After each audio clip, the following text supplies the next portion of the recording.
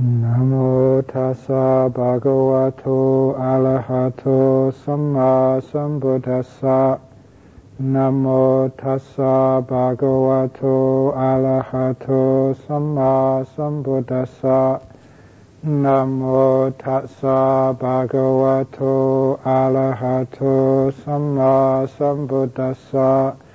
Buddhaṃ dhammāṃ saṅghāṃ namasāmi.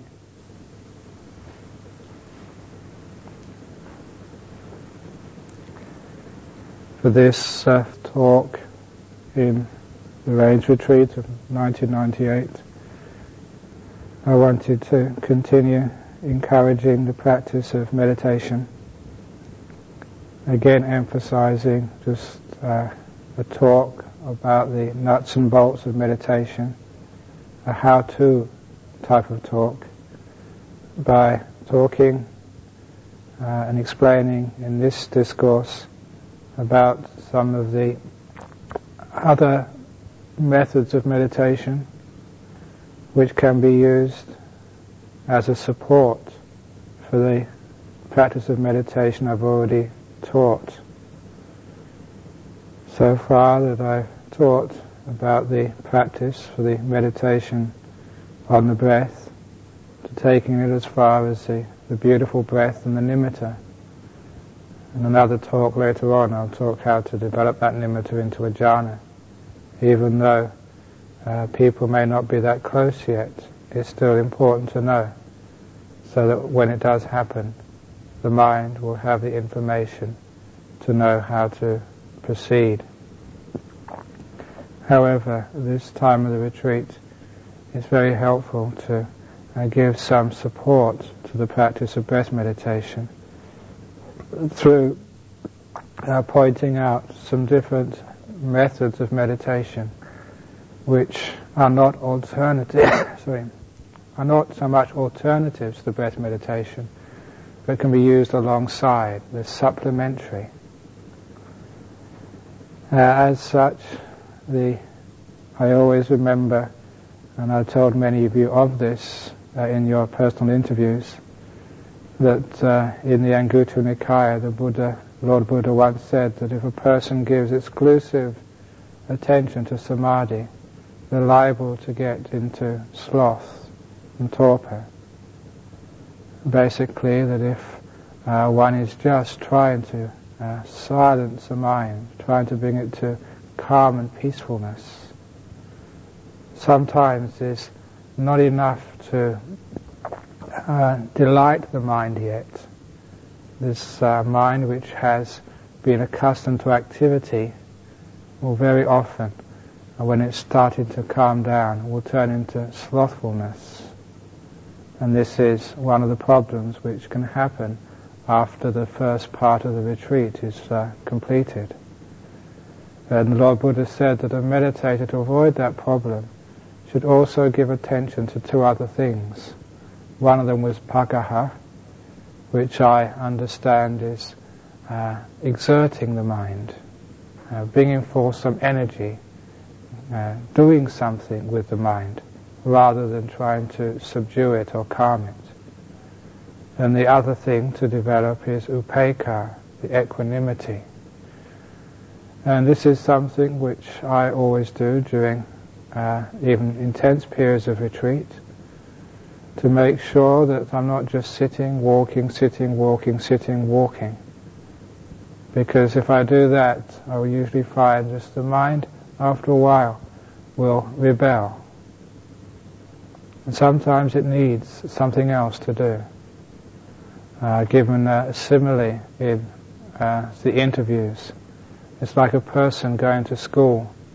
You can teach them for an hour and a half, 2 hours, but then they need playtime. And you give those children playtime, and after they come back from the playground, they're much easier to teach. Their minds are fresh, and you can give them more information, they will take it in. In the same way that sometimes the mind does need playtime. However, mentioning that the mind needs playtime, I'd give the warning that if it plays in areas which are unwholesome, plays in areas of sensuality, of indulgence in the world outside, then it is counterproductive. This is not what I mean. What I mean is giving the mind something to do, such as reading the suttas, or even doing a little bit of study of things like Pali or the suttas.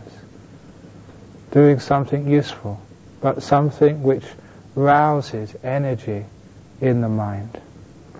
And there are other times when one is practicing such meditation that one needs to give to equanimity, to upekkha, where that you are not aiming to calm the mind down, where you can literally just sit outside and, as I say it, just to watch the trees grow, just to be patient, not to be trying to get anywhere, but just to allow the mind to relax completely. And if you manage to balance the practice of samadhi with those two things, you usually find the samadhi does not get stuck in that sloth and that torpor. Sometimes when the mind starts to get tired, and if you push it too hard at that time, just trying willpower or force, you will usually find out that it will just increase the frustration. You should know that this path of meditation does not just depend upon willpower, but what is more important is wisdom power. And that brings me on quite nicely to the next type of meditation which you can be doing, which is the insight meditation. And that insight practice, as I understand it and practice it at this stage of the meditation prior to jhanas, should be focused on what supports the practice leading towards deep meditation. I find that if a person tries to develop insights on other matters, you'll find that there is no end to areas which you can contemplate. There's no end to areas of existence and the world which you can develop very interesting and useful insights. But basically, they're not really assisting the goal. Here in this monastery, according to my experience and understanding, it's important to get the stage of jhana first of all. And from that stage of jhana, to aim for the insights which destroy the defilements. And so the insights prior to jhana should be focused, should be on one thing, on how can I get deeper in this meditation? How can I attain these nimittas and get beyond them into jhanas?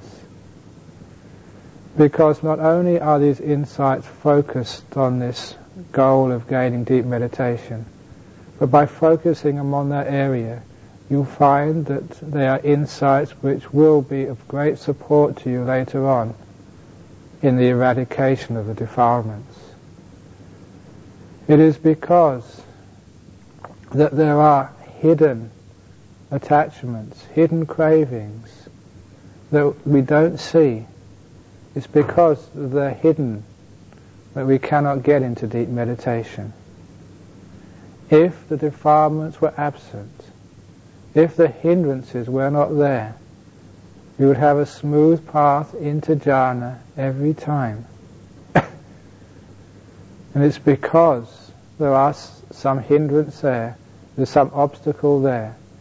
That is the reason why that the jhanas don't manifest. And so whenever there is a blockage in your meditation, that is a time to use insight. And insight is not gained by just thinking about these things. Because sometimes we break into thought, we break into assessment too quickly. The way to gain insight is just to observe for a long while. Not even to note what you're observing. Because when you start noting what you're observing, it is perception already arising, and that perception you will later find out is untrustworthy. That perception is already the result of defilements having been at work. So instead of trying to figure everything out, you just observe silently, peacefully, gathering data, and then going much deeper into what you're observing. I did give the simile last week of the lotus, the 1,000-petaled lotus. And you should know from that simile that the longer you look at something without noting it, without trying to understand it, without trying to name it or talk about it, the longer you look at it silently, the deeper you go into that object. This is something which I've taught often in Nolamara. Holding up something and asking people, what is this? And it's a very interesting experiment to do, because you notice the first thing which you say, the first noting, is very superficial. If I hold up a piece of wood, people say it's a stick. And if they stop there, that's all they see, and they can never go deeper. If you don't even say stick, or if you say stick and just pass it away, and then go deeper, piece of wood, and pass it away, pass beyond all those noting and labels, and then you start to see something about that object which you hadn't seen before. And remember, the problem is there is something you are not seeing. And so whenever there is an obstacle in your meditation, contemplate it in silence. Just gather more and more data until an insight happens and you find out exactly what that is. What is that problem? Very often you can find that problem in terms of those 5 hindrances, which I was talking about later 2 weeks ago. Sometimes you can see it in terms of a weakness of the 5 indriyas, which I was talking about last week. Or even you can see that the problem lies in a weak practice of virtue, of morality. There's something which you're doing, even in this monastery, which you know you shouldn't be doing. And that will be a great hindrance to your meditation. See these things and don't be stupid. As soon as you locate what the problem is, through this practice of insight, just silently observing, probing in that silence, you know that insight has happened when you clearly see something which you never expected to see, when you see something which was hidden. And if that truly is the obstacle which was stopping you getting deep in meditation, you will find that just that very seeing will make the mind go very peaceful. In my experience, that has always been the case. An insight of this type, at this stage in the meditation, usually propels me very deep into the meditation. It's as if I've been banging against the door, and now I've got that key, I just charge at that door again, and I go a long way through it. And I'm saying a long way into peacefulness. One of the insights about meditation I was talking to many people about, just about all of you I think, except the senior monks, was that these stages of meditation are like Chinese boxes. The Chinese boxes is you open one box, there's another box inside.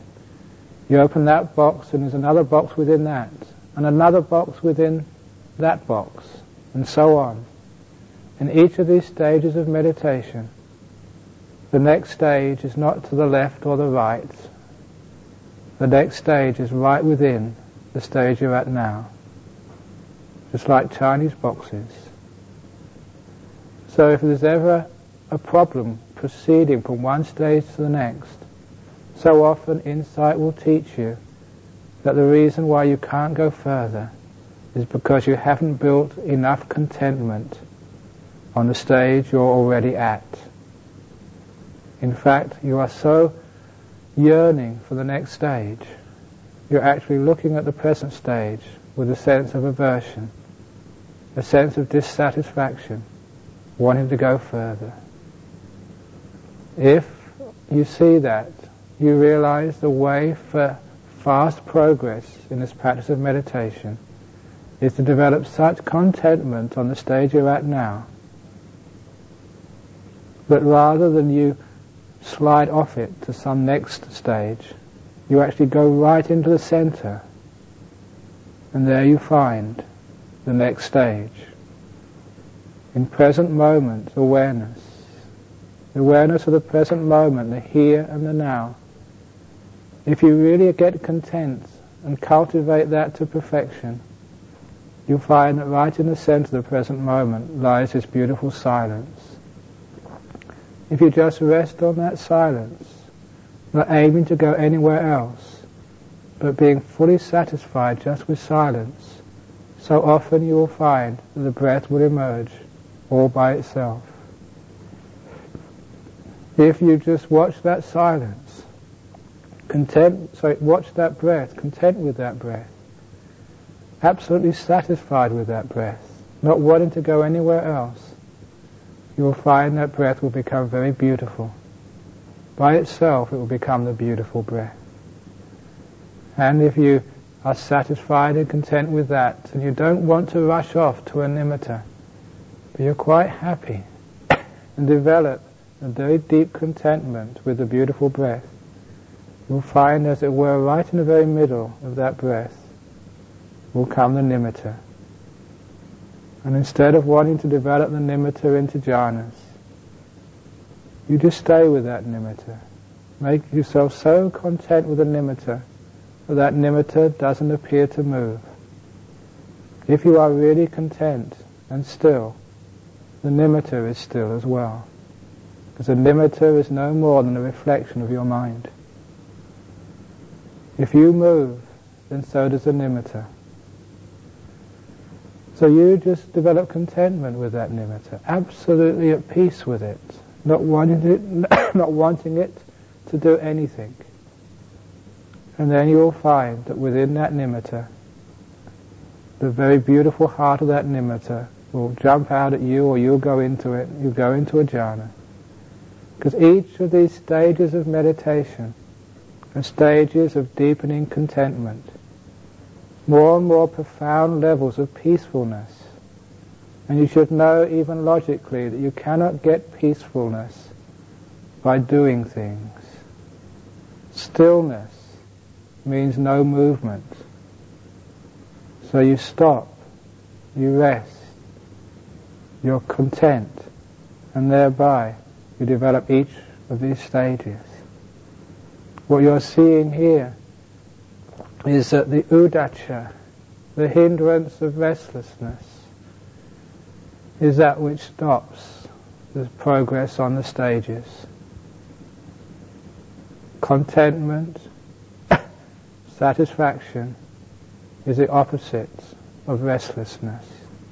When you're happy where you are, you don't want to go anywhere else. There is the insight which I taught earlier on about learning to delight in each of these stages. Basically, you're learning the delight of contentment, the delight of not moving, the happiness of stopping, not doing something, not going anywhere, the happiness of stopping. It's developing cessation. Cessation, little by little, drop by drop, until things actually do start to stop. People in the world celebrate beginnings, births, birthdays, new houses, new jobs, new relationships. In the Dhamma we celebrate endings, cessations, stoppings. That sort of insight of stopping, ending things, finishing with things, not starting things, is a sort of insight which will propel you very deep into the Dhamma. We're practicing not to make more things, not to begin new projects, but to end all the old ones. The practice of insight will show you just how you can progress deeply in meditation. You can even focus on your body with insight. But when I focus on my body, all I find that this body is just so impossible to find any happiness or peace there. Whenever I do insight meditation on my body, I always find it incredibly irritating.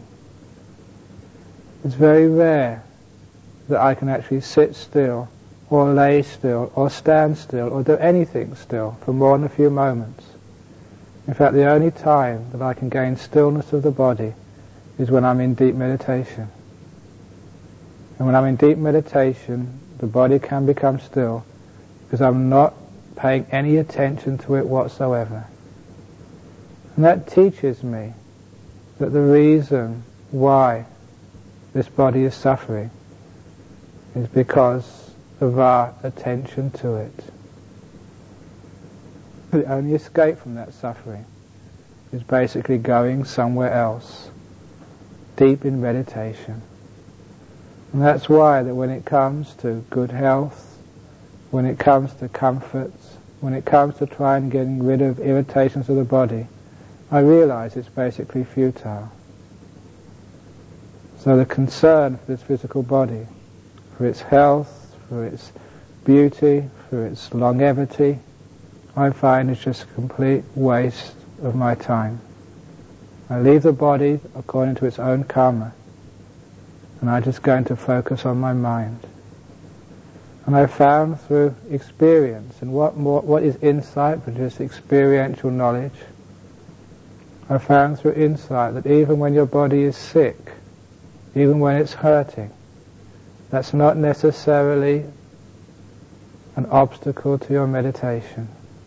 It's not an obstacle to deep states of peace.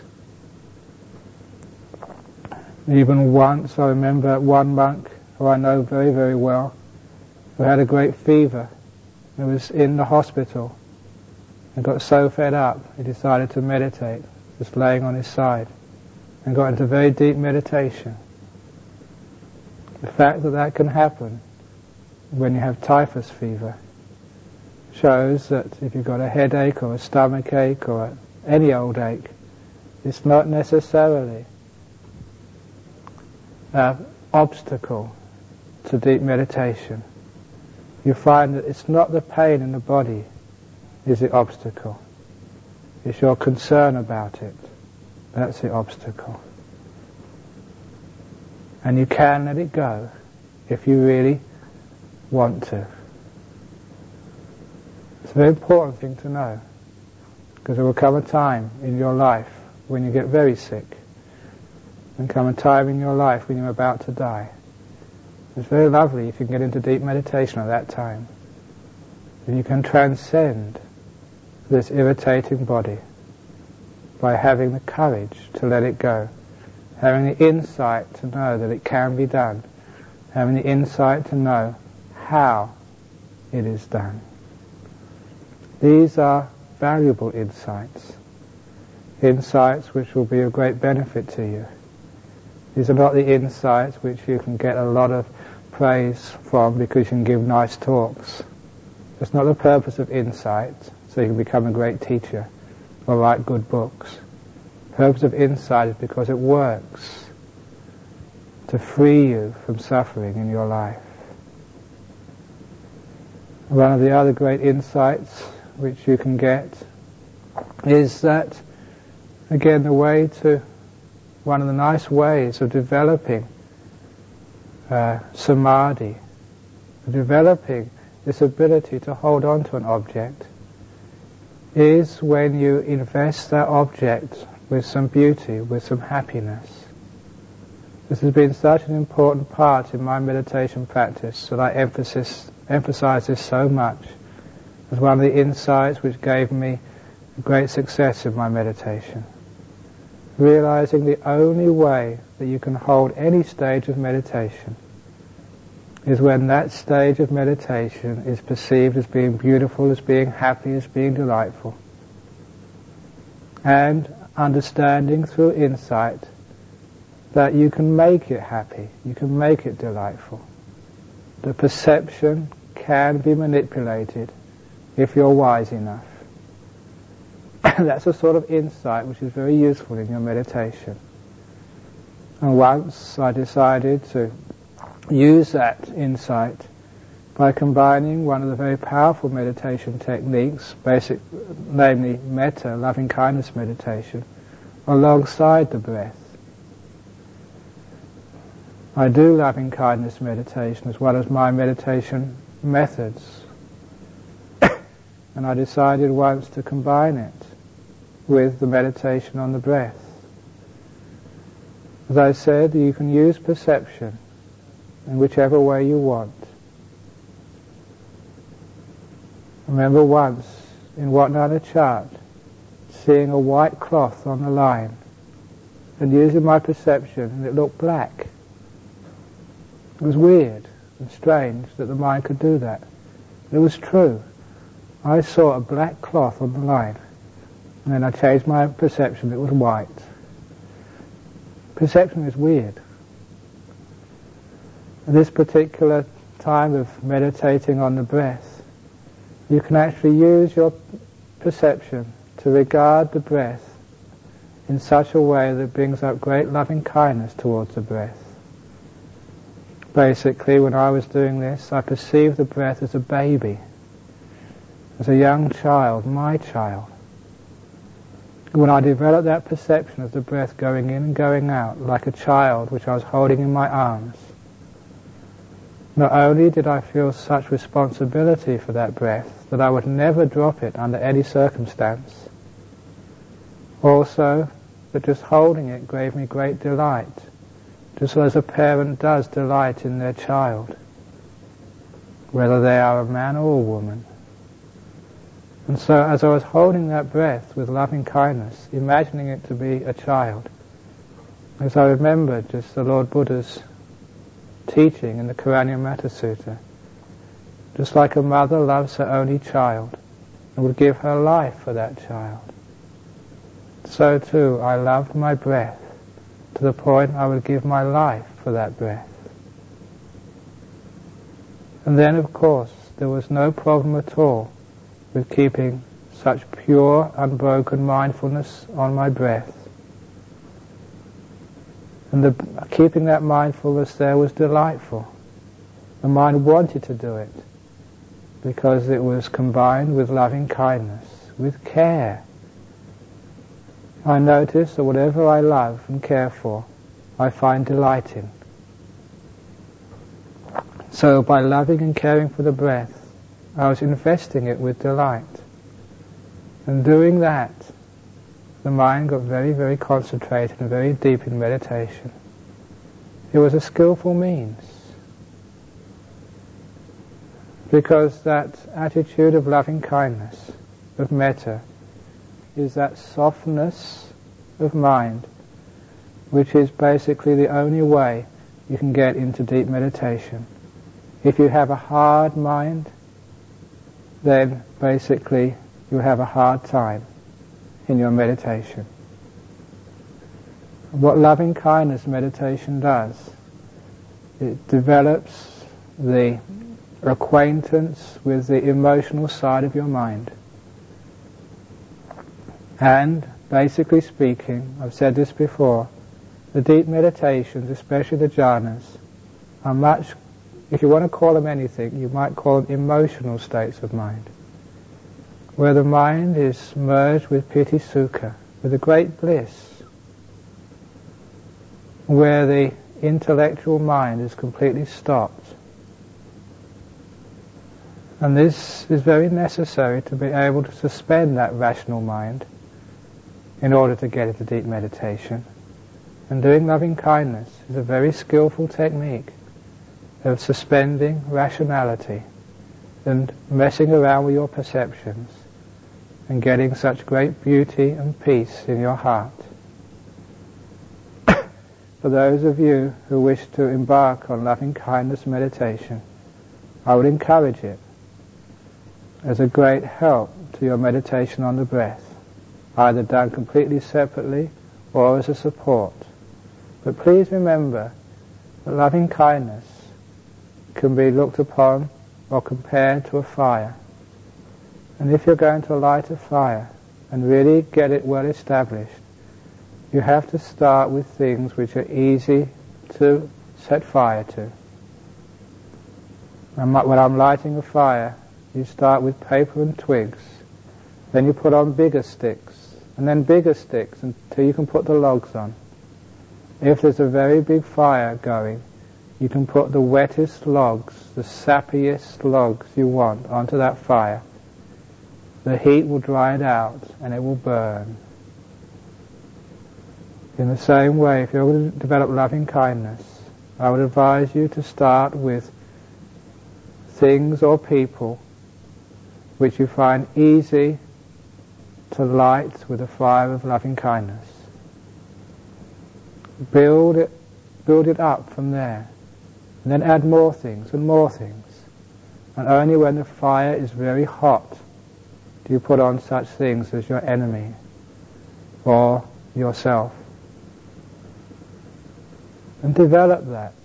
It takes a lot of confidence and faith, the saddha, to know that one, this is worthwhile, and two, that you can do it. Have confidence you can play with perceptions in this way, and it is worthwhile. And don't be afraid of the happiness of those states. Another way which I like to do loving kindness meditation was I imagined a circle in my mind.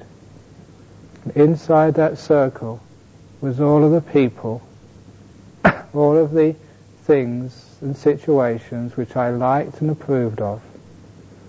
Just outside that circle were the people, situations and things which I didn't really approve of, but which I was quite indifferent towards. And further out were my enemies, not just people, but things or situations I didn't like. And a long way away were the things I really hated and detested. And as I developed loving kindness meditation, I just imagined filling that circle up with metta towards all the people I liked, all the situations and things which I found comfortable. But then as I filled it up with loving kindness, I could imagine it expanding. Only when it was full inside would it expand properly. And first of all, encompassing those people, those situations, even those memories which I were indifferent towards. I could begin to accept and like them, expanding that circle more and more until it started to encompass my enemies, people who'd hurt me, situations I didn't like, memories which were unpleasant. I could accept them all in with this feeling of loving kindness. And I tried to pump enough loving kindness into that circle, eventually expanded so far that it included everyone, everything, every experience I ever had, with full acceptance, with metta, with care, with love. And that's how I developed what I understood then as boundless. I couldn't see the boundary. It just gone off to the edges of the universe somewhere. That sort of boundless loving kindness creates a couple of very important things. It creates a great happiness in the mind, and it creates a perception of non-duality, neither in nor out. And those sorts of perceptions of beauty and non-duality, the mind can latch onto and very easily turn into a nimitta. And from that nimitta go into a jhana. This is how you could even use metta to go all the way into jhanas. You can use that practice of metta even to develop insight.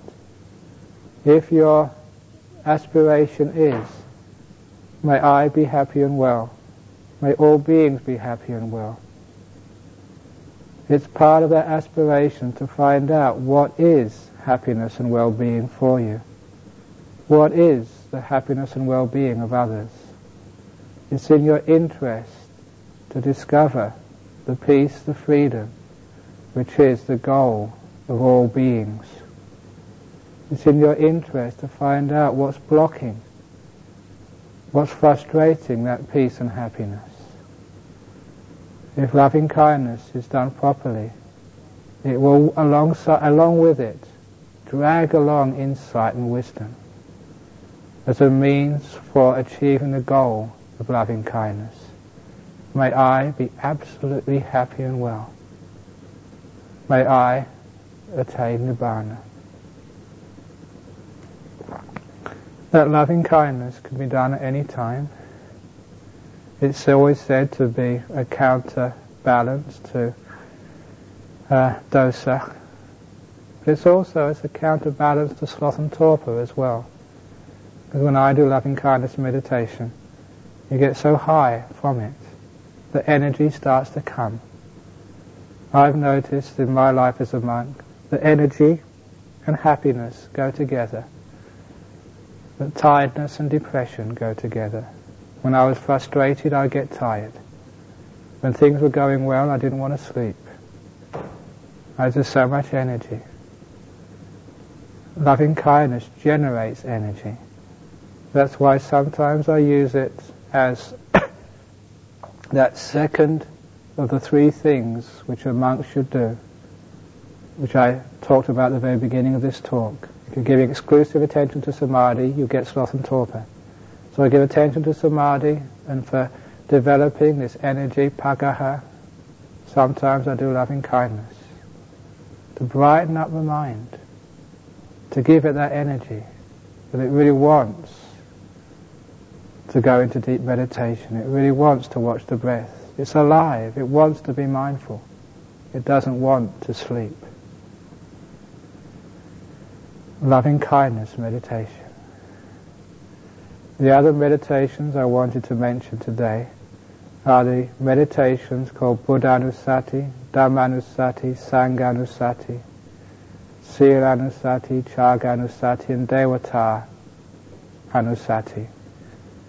The recollections of the Buddha, the Dhamma, the Sangha, the recollections of the purity of your moral conduct, the recollection of your generosity, and even the recollection of the Devas. This comes to mind because recently I was writing about a passage in the sutras where the Lord Buddha advises Mahanama, who at this stage was a stream winner, to develop these 6 recollections as a way of generating jhana. And talking with many others about this, we commented that Buddhanusati, the contemplation, recollection of the Lord Buddha, is a classic way in the northeast Thai forest tradition for generating samadhi and jhanas, starting off with Buddho. And this is something which you can employ in your meditation practice.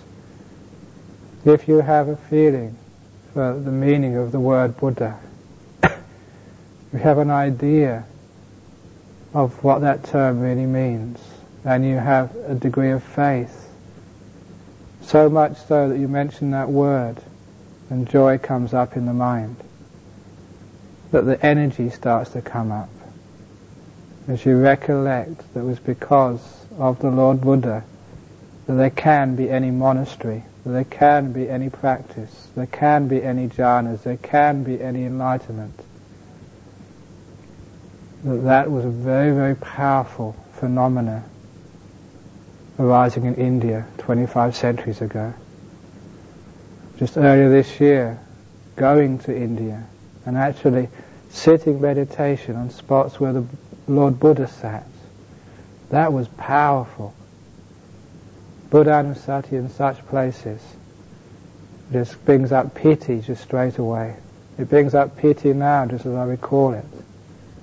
That's Buddhanusati.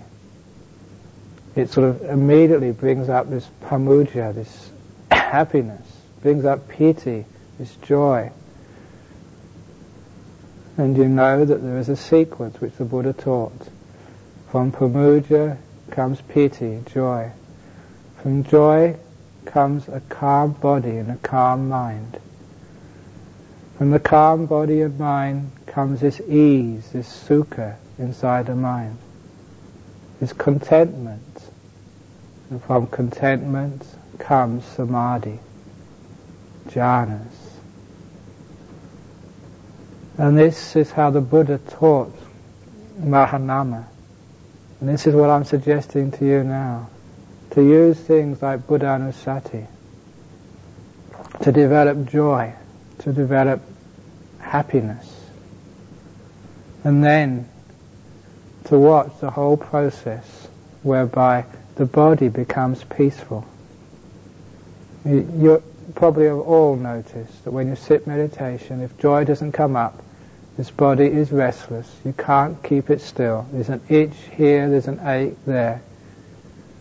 And you get up after a few minutes or you fidget around. If there is happiness in the mind, the body becomes still. Basically because the attention goes to that mental happiness and you just completely ignore the physical body. And this can be done through Buddhanusati, recollecting on the Buddha, but not just saying, Itipiso Bhagawa Arahang. You've got to do it with feeling. Develop that perception, cultivate it. Cultivate it until there's like a love of the Lord Buddha. Enormous respect for the Lord Buddha. As if it's one of the most powerful things in the whole universe, which actually it is. Develop the same for the Dhamma. It's amazing teaching which liberates all beings if they could only follow the instructions. Develop the same for the Sangha. When I was in India, I actually sat in the cave in which Venerable Sariputta became enlightened. Think like that and this pity comes up. Your eyes get watery. This is Sangha-nusati. You're remembering the great arahats in the world, the great Aryas and their power and their service to the world. When that happens, pamuja, piti come up. You don't feel like sleeping. You don't feel like wandering off and thinking anywhere else. As they practiced, so can you practice. You can walk in the footsteps of the Lord Buddha if you want to.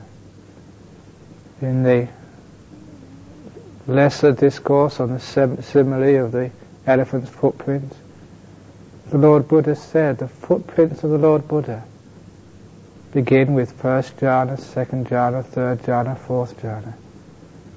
If you're devoted to the Lord Buddha, try and walk in his footsteps.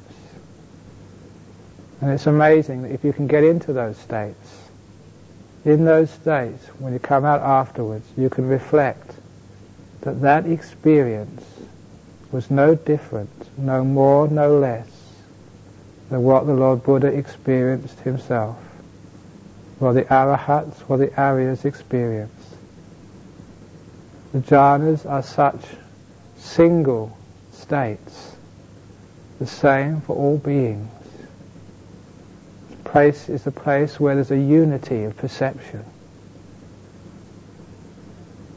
When you know that, if you go into a jhana and you come out afterwards, you know you've been to where the Buddha went. You know it really is a footstep of the Lord Buddha. It's the things which really give incredible bliss to the mind and make it just so easy to go in there again. It's Sangha-nusati, Buddha-nusati, Dhamma-nusati, Sila-nusati. Sometimes you look at your practice of virtue and you can see some faults. Maybe you're not always keeping every particular rule. But look at all the rules you are keeping. As Westerners, we have what we call the fault-finding mind, which very often just looks at one's behavior and sees one small mistake, focuses on it, and blows it up to the exclusion of everything else you're doing. To the point that sometimes people wonder and are surprised, why do so many people come and feed us? Why do so many people come such a long way every week, some every day, just to bring food to us? Surely we don't deserve this. They think you do. I think you do as well. Your practice of sila, of virtue and morality, all the way down to those who are just staying the 3 months in this monastery, is deserving of respect. You should reflect upon how other people look at your sila as a source of inspiration, to the point that you too can be inspired by the practice of your own sila. So you can look upon yourselves as those who come every day to feed you look upon you, with devotion, with respect, with a sense of happiness and joy. And this is a way you can look upon your sila and get great happiness and joy. Silanusati, the contemplation of your purity. You're not absolutely pure yet. You're not an arahat, but you're good enough to develop that bliss and that purity. I'd advise you to try that from time to time. But also Chaganusati. This is one of my favorites. Sometime like this morning, go and have a walk around the monastery and just see how much I've given to this monastery. See how much you've given to this monastery. How much you have given to the Dhamma. All the generosity and the kindness which you've done in your life. When you start contemplating like that, it starts to bring up great happiness and bliss. And lastly, Devata Anusati, the contemplation of the Devas, blissful beings. According to the standard contemplation, you say that as you're practicing now, with the sila and the chaga, the generosity you're practicing, if you don't get higher, if you don't get stream winner, at the very least, you go into a great heaven realm. But those are not to be underestimated. That at least will give you some happiness in monastic life. It's much better than being in the lay life. There's not so much chance of getting a good rebirth. And things like this are recollections which the Lord Buddha encouraged as a means of developing piti, pamuja, and starting this natural process which leads on into deep samadhi. It's worthwhile doing. Whenever you're asked to do anything in the monastery, some service for somebody else, don't do it just thinking, I've got to get this out of the way so I can really get into my meditation. If it's your time to be on the kitchen duties, or on washing up, or sweeping, or chaperone, or whatever, look upon it as an opportunity for developing these recollections, for giving the fuel, for piti, for happiness to arise. In this way, you find that you can have more tools to your belt, as they say, more ways of dealing with this mind by delighting it when one particular type of meditation starts to get dull, when you start to get tired. Try one of these other types of meditation. You'll find they will work for a while, and then they too will become dull. So then you pick up another one. If you've got 2 or 3 of these, you can use them in rotation. You find if you put one aside for a couple of days, when you pick it up again, it's sharp. It's just the nature of the mind. It delights in new things. After a while, you know how to put that delight, even in old things. We also use the practice of mindfulness throughout the day. It's part of our meditation practice. But basically, I call that just the first stage. for this meditation, present moment awareness. If I'm walking, if I'm talking to somebody, if I'm on the telephone, try to develop that present moment, here and now awareness. Try and develop silence. So if someone's talking to me, I'm not thinking about what I'm going to say next. I'm really listening. When I'm eating, I'm just silent. Just noticing the different tastes which come into my mouth and how they don't last very long at all. So what's the big deal about nice food or unpleasant food? All of these things through present moment awareness, all these things through silence, means that when it does get time, when I can go and sit down and meditate on my cushion, I've been practicing present moment awareness and silence for a long time. You may think that I'm active by talking to all these people, by writing letters, by being on the phone, doing this, doing that. But through practice of present moment awareness and silence, it means when I do get chance to sit on my cushion, I have not been wasting time. This is that meditation on those first two stages. I was going to talk about walking meditation, but I want to, if it's all right with Ajahn Dhamma, to leave it for him when it's time for him to give a talk while I'll be on retreat.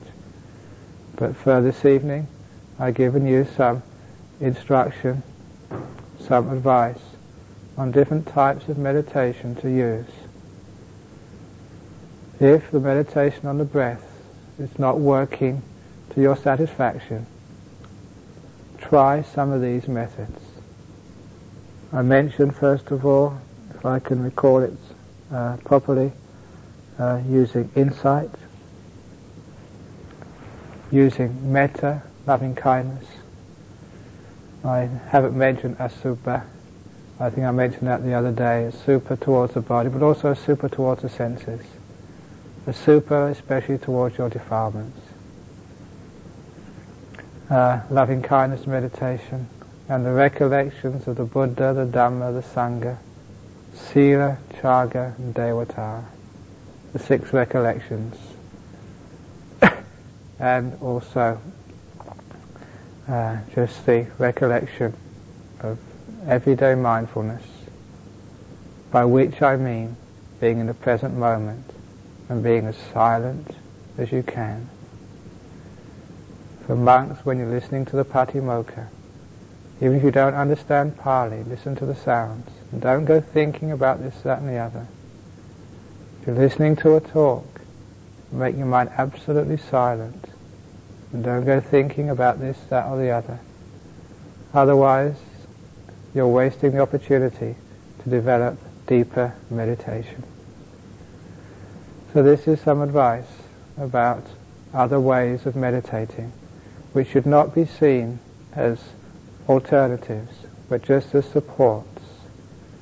The goal of the moment is to develop jhanas. Use these as a means to help you with that goal. So this is the talk for this evening. Has anyone got any comments or questions they'd like to ask?